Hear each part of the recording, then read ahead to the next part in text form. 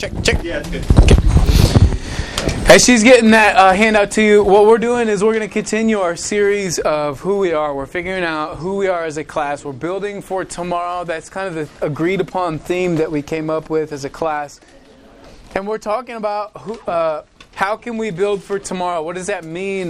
The upperclassmen spoke to you maybe a couple months ago or so about what they hope or what they expect this class to be or to look like, or what we hope to do with this time over the next year, school year in particular. And we came up with Build for Tomorrow. Well, if we're going to build for tomorrow, if we're going to do anything, if we're going to get anything done, if we're going to accomplish something, we've got to figure out who we are. And there's many of you in this room that you've been here since you were a tiny little kid, and then there's some of you who you haven't been here since you were a tiny kid. And maybe you have been here since you were a tiny kid, and you still don't know who this group is. What is this group about? Maybe you know it's a church youth group. Hello.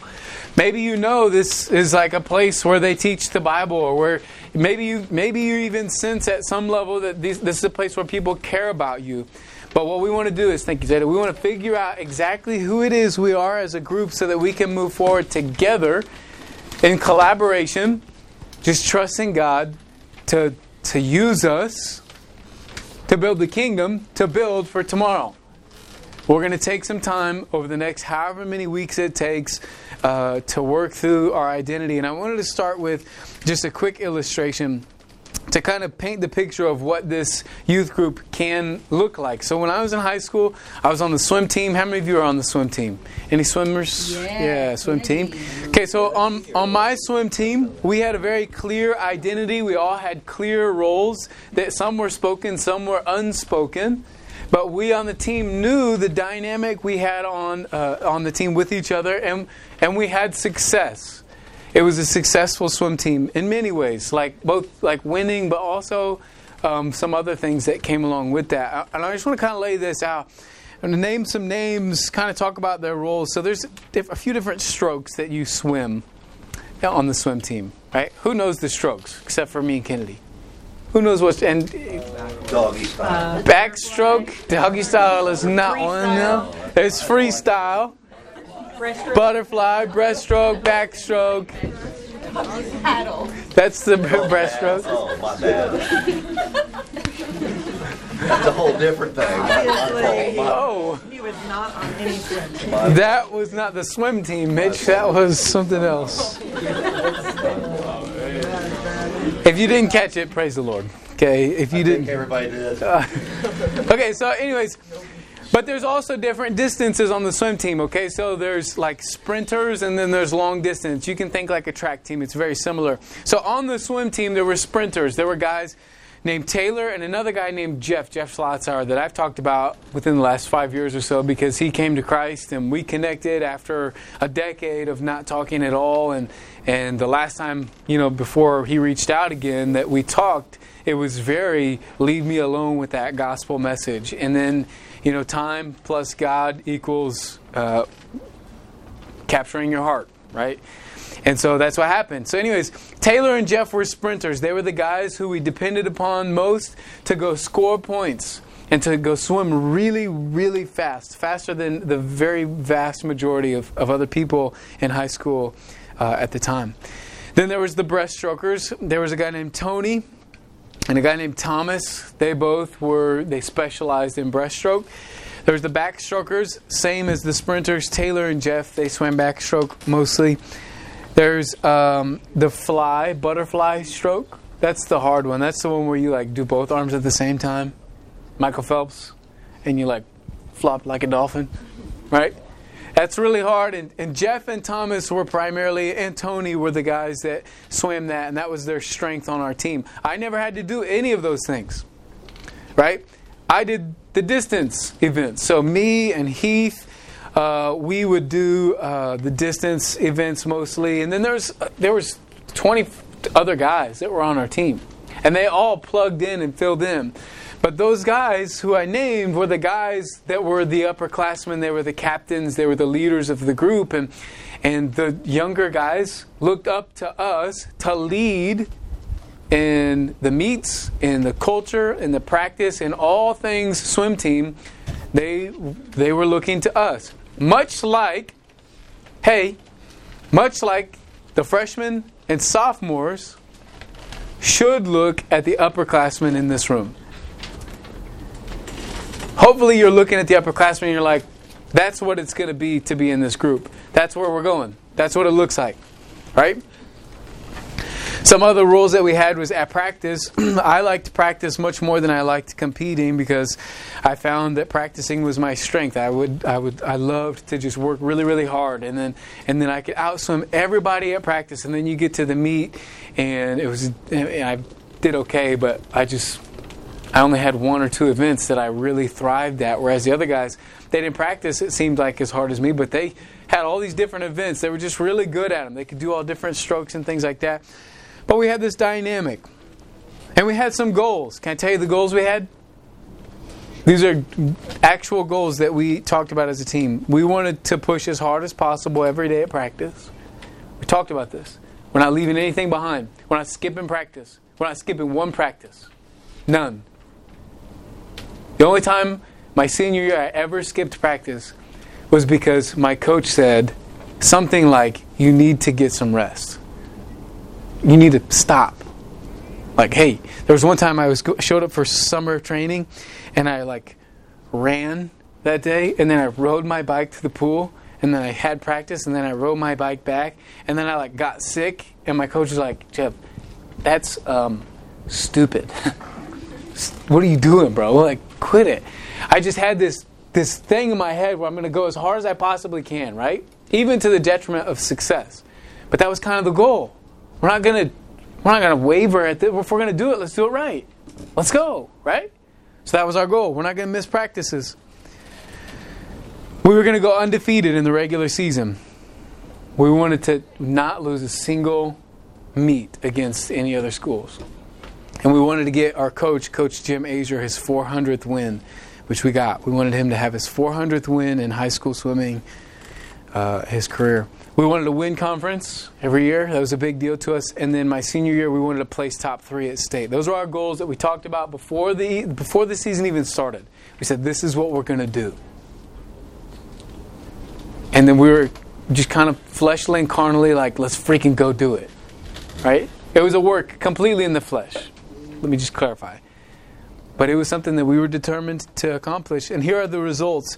There were many individual and team relay all-state accomplishments. We were top 6 as a team at state. But there was camaraderie that was very tight on our team. Those were my guys. There was nobody else in the entire school. There was no one in my church. There was nobody else who had my heart and had my back like those guys did. And we perceived what we did every day at school and at practice as we were going to battle. I mean, it wasn't battle. It wasn't war. But in our minds, I would die for you, bro. You know? We're in this together. It was a tight camaraderie. We had more fun than I can even remember. There were team dinners. There was a lot of hanging out before practices and on the weekends. There were practices and meets where we played and we had good fellowship. There were long conversations at the lake house that our coach would take us to, and we would stay up late talking about life and talking about swimming and different things. There were life lessons. I learned humility and I learned compassion and I learned hard work from swimming. I gained lifelong friendships. The only person from high school that I know and that I ever keep in touch with besides Kylie is my friend Cameron Moore, who I swam with. And I had an identity in the midst of our entire school. We all knew that we were swimmers, and we were swimmers first. And we hated the football team. And they sucked, so we had that going for us. But we talked so much trash about the football team. I mean, it was awful. We were terrible people. And we would on our way to practice, we'd be driving to practice, and we would drive by the soccer field where the soccer players were practicing, and every day we would just scream out the window terrible things at them. We were tight, and it was us against the world. And there's some advantages and disadvantages to that kind of mentality, but in this class, this high school ministry, we're similar in that there's 30 or so of us in the midst of thousands and thousands and thousands of other high schoolers in our city. It's just us 30. They're not here. This is your team. Look around. Literally. Look around and see the faces of the people that this is who God gave you for your team. Maybe you chose to be here. Maybe you didn't. Maybe your mom or dad chose you to be here. But this is your team. And you're not all going to be best friends. But this is it. This is what it can be. We can have each other's backs. We can have each other's hearts. We can have goals and objectives and a mission before us. That by the end of it, do you know how depressed I was after my senior year swim season? I was like really bummed because I knew that was the end of what really like formed my identity through high school. I was pretty bummed. And I think that's a big reason why I thought I should go swim in college. Because I have my network, my community, and now as I go to this next phase of life, I guess I'll just do the same thing. And guess what? It didn't work. Failed. I didn't connect with anybody on that team. And then I was alone out in St. Louis. Right? I'm like, screw this. Failing all my classes, not doing well. I'm coming home. So I went home. And guess what? I found that new team. I found my new team. I had a team captain named Brian Bustos say, hey, come join the team. Let me invest in you. Let me take you under my wing and teach you the Bible and teach you life and get you into the mission. So I'm singing on the praise team. And then the rest, I think, is kind of history. I get plugged into the church here and then the youth team. And then I have my friends here. And these are my best friends. Literally, I don't know how realistic this seems to you, but the adults in this room are my best friends. There's no one else. There's nobody else that I would rather hang out with, share life and raising my children with. There's nobody else that I prefer. And I feel very secure in that. I feel so happy. I feel like blessed by that. And you and we can have a similar dynamic. Does that make sense? So who are we? What are we going to do? I'm going to blast through this because I want you guys to talk about it. In 15 minutes, I'm going to fly through some verses. What I put up is, that was the memory verse. Who's running? You running there? We're going to skip over the memory verse today for sake of time. This is kind of what we're going to cover over the next however many weeks. Where we're at right now is here. So we talked about prayer the last time that we talked. Is this in the way? The stand? Is it in the way? Yes? Can somebody move the stand? And if you just have it on paper. Oh, wait. What? Thanks, Chris. Is this better? Yeah. So we're going to camp out on... These stands in this room are ridiculous. We're going to pay $200 for some stands. Yeah. So we talked about prayer. We're going to talk about sowing seeds of God's Word. And then the rest of those things are things that we're going to cover that identify who we are and give us our purpose and give us our mission and give us invitation for each of you to join in, to go after it, to be part of something that's bigger than yourself, to be part of something. This is, you'll hear people say, like, I wish I had this when I was a teen.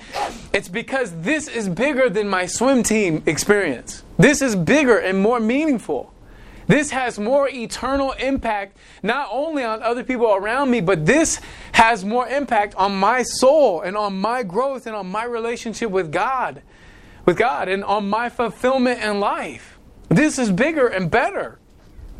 So here's what we're inviting you to. We're inviting you to do what we do, and that is to pray and to sow the seeds of God's Word. And as we talk about what it looks like sowing seeds of God's Word, I want to talk about just a few of my favorite verses regarding God's Word.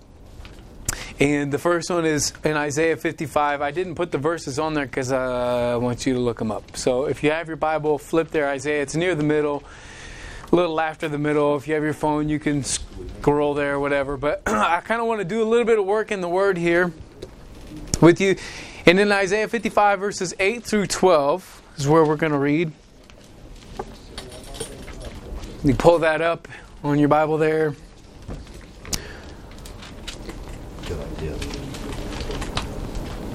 It says this: This is God saying, "For my thoughts are not your thoughts, neither are your ways my ways, saith the Lord. For as the heavens are higher than the earth, so are my ways higher than your ways, and my thoughts than your thoughts." God is built different, right? He's not built, but you know what I mean. God is different. "For as the rain cometh down, and the snow from heaven, and returneth not thither, but watereth the earth, and maketh it bring forth and bud, that it may give seed to the sower and bread to the eater, so shall my word be that goeth forth out of my mouth. It shall not return unto me void, but it shall accomplish that which I please, and it shall prosper in the thing whereto I sent it. For ye shall go out with joy, and be led forth with peace. The mountains and the hills shall break forth before you into singing, and all the trees of the field shall clap their hands." God sends His word just as He sends rain, and it produces something. It does something. That Bible in your hand, on your lap, is not just an old crusty dusty book that your mom gave to you. That Bible is a book that's alive, bro. It's alive. And when God sends His word into your heart, it produces life. It's not just something I'm talking about because I'm bored and we don't have anything else to do on a Sunday morning. This word changes lives. And you have to believe that. Because if you believe it and if you just grasp it, you grab onto it, you receive that, you take it, and you say, "This Bible will change my life, and if it can change my life, it'll change others' lives. And if I can be used by God to change other people's lives with His word, I have significance on this planet. I have significance in my school. There's a reason why I go to that grimy, lame place, right? Mitch is right. You don't like to go to school because school's lame. Except it's not if you have a purpose for going there. Right. That purpose is the Word. And it's different. It's different from our thoughts, from our feelings. God's Word produces life in a heart. Now, some people are used to deliver the Word. Some are used to water the Word. But God gives the increase. He gives the fruit. He gives the life. So we sow the seed of God's Word. You preach the gospel to someone, and another person comes up and they water that seed that you sowed. And at the end of the day, God is the one that gives increase. Does that make sense? Another verse that stands out about God's Word is Jeremiah 23, verses 29 through 32. These verses describe God's Word this way. He says, "Is not my word like as a fire, saith the Lord, and like a hammer that breaketh the rock in pieces?" It's not just some silly little lame like storytell book. It's a fire. It's a hammer. You know, the word is a sword. Right? He says, notice the difference between His word and what other people say. He says, "Therefore, behold, I am against the prophets, saith the Lord, that steal my words, every one from his neighbor. Behold, I am against the prophets, saith the Lord, that use their tongues and say, He saith. Behold, I am against them that prophesy false dreams, saith the Lord, and do tell them, and cause my people to err by their lies and by their lightness. Yet I sent them not, nor commanded them. Therefore they shall not profit this people at all, saith the Lord." God's saying, I'm against the person who says this is what God thinks, or this is what God wants, or this is what God feels, when it's not from the book, when it's not from God Himself. He says, I oppose that. My word is different. It's a fire. It's a hammer. Those words are opinion, and they're lame. And they just scratch the itching ears. They just kind of like make you feel good. You can listen on YouTube or on TikTok or on Instagram. You can listen to all kinds of people saying all kinds of stuff that sounds good. And if it's not God's Word, it's actually not good. I'm not saying you can't listen to it. You can listen to all the motivational speakers you want. Whatever. But that's just the same as if you're watching, like the memes and the silly videos. It's the same. It's all just kind of like levity, it's lightness. Right? God's Word is powerful and distinguished. God's Word is powerful and distinguished. I think your blank is distinguished, right? Distinguished means it's set apart, it's different, it's unique, it's important, it's special. It's not the words of man. And so we got to stay close to God in His book, not adding or twisting what He says. And we can trust that God said what He means and means what He says in the Bible. You'll hear a phrase like that often as you go, through high school and into Kaya. That's where we hope you all go to. There's a lot of life and growth that happens there. And you go through that, and then you plug into LFBI, and you start waking up, and you'll hear things like, God means what He says, and He says what He means. The book is the authority, the final authority for our lives, because His Word is different. 2 Peter chapter 1, verses 19 to 21, or some more verses here, says, we have also a more sure word of prophecy, whereunto you do well that you take heed, or that you listen to, that you pay attention to, as unto a light that shineth in a dark place, until the day dawn and the day star arise in your hearts. Knowing this first, that no prophecy of the Scripture is of any private interpretation. For the prophecy came not in old time by the will of man, but holy men of God spake as they were moved by the Holy Ghost. God's words, His thoughts are higher. They're different. They're important. God's Word is like a fire, like a hammer. They're powerful and distinguished. But God's Word was God breathed, was God sent to a man, and he just spoke what God told him, and then that ended up getting written down. That is unique, but it's sure. God's Word is safe and trustworthy. The Bible is a book that you can believe and you can put your entire life on. That whatever this book says, I'll obey and trust. Even if it doesn't make sense to my mind or my heart, I'm going to believe that book over anything, because it's sure. And it's a more sure word than even when Jesus appeared on a mountain to His boys and He was doing all kinds of crazy stuff. They're like, we have a more sure word. It's more secure than even an experience with God. We trust the book. What we preach and what we invest into the lives of others can only be the Word of God, not our wisdom or ideas or our experiences or what we think makes sense or our opinions. Those things don't matter. I think you might be hearing one thing, that the Bible is important and that it's so important we have to take it. But it's so important you have to give that to other people. But it starts with you got to take it. And some of you know the Word is powerful. And you know it's life-giving. Some of you don't know that yet. Some of you aren't born again. Some of you, that Word hasn't produced life in you yet. Does that make sense? And that's all I want you to hear, is that you need to receive God's Word. Jesus is the Word. You need to receive Jesus. You need to receive life from God that He offers you this morning. Last section here, Romans 10, verses 13 to 15, and then verse 17 as well. It says, for whosoever shall call upon the name of the Lord shall be saved. Whoever calls upon the name of the Lord shall be saved. How then shall they call on Him in whom they have not believed? How are you going to call on somebody you haven't believed on yet? And how shall they believe in Him of whom they have not heard? How are you going to believe in somebody you've never heard of? Right? He's just walking us through some simple logic here. And how shall they hear without a preacher? And how shall they preach except they be sent? As it is written, how beautiful are the feet of them that preach the gospel of peace and bring glad tidings of good things. So then faith, this is verse 17, faith cometh by hearing, and hearing by the... Bro, your friends and your family need to hear the Word of God.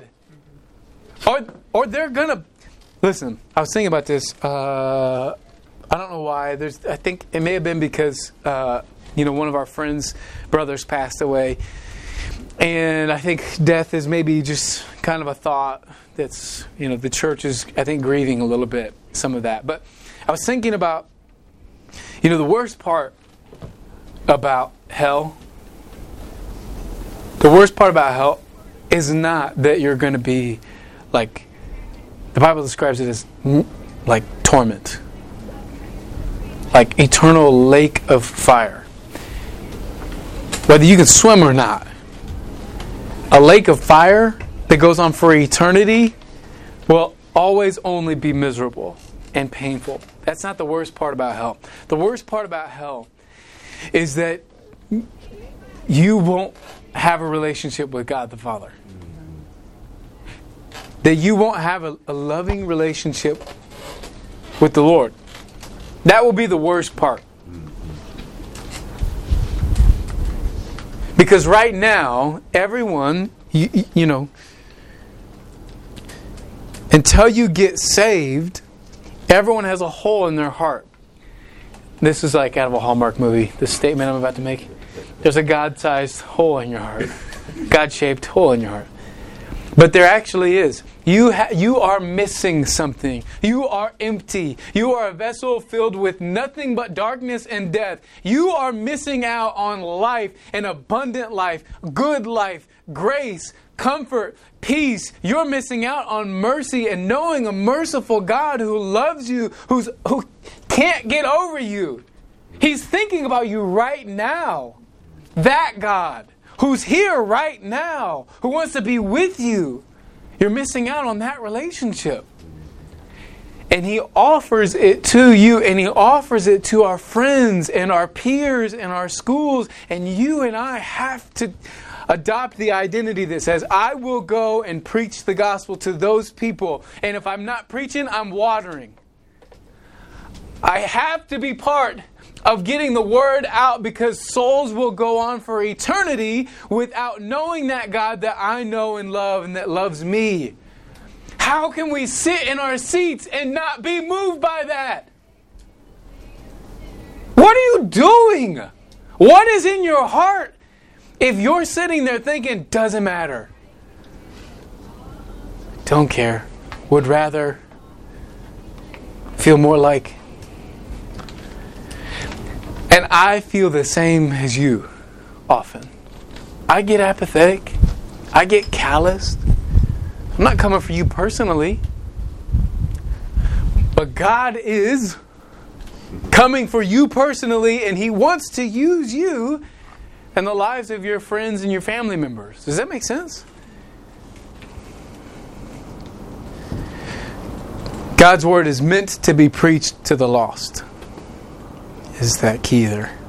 Souls don't get saved and lives don't get changed without the Word of God being preached. So for our group, I've alluded to this earlier, what that looks like practically. 1 Corinthians chapter 3, verse 5 through 7.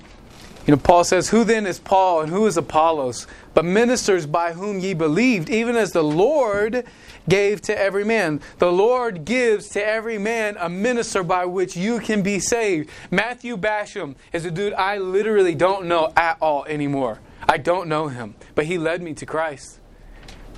And no matter where he's at in life, no matter what he thinks, what he believes, he could be living in the world. I'd give him a hug. And I'd say thank you. And I drive by his parents' house in Raytown pretty often, and I think about him. And he's nothing special, but he is who God used to bring me along and walk me through how I can give my life to the Lord. Holly Grimwood, friend from high school, invited me to church. I think about her and I think, man, I don't know where she's at in life. I don't know what's going on, but I know that I'm grateful to the Lord for using her to get me to the church. Will that be your testimony? Will you have people who said, man, they're nothing special.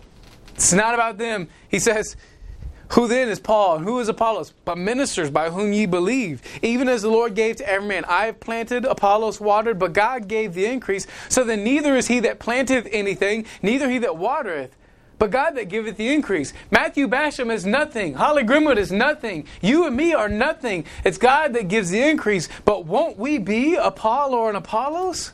Won't we say, God, use me to plant. God, use me to water. Won't you?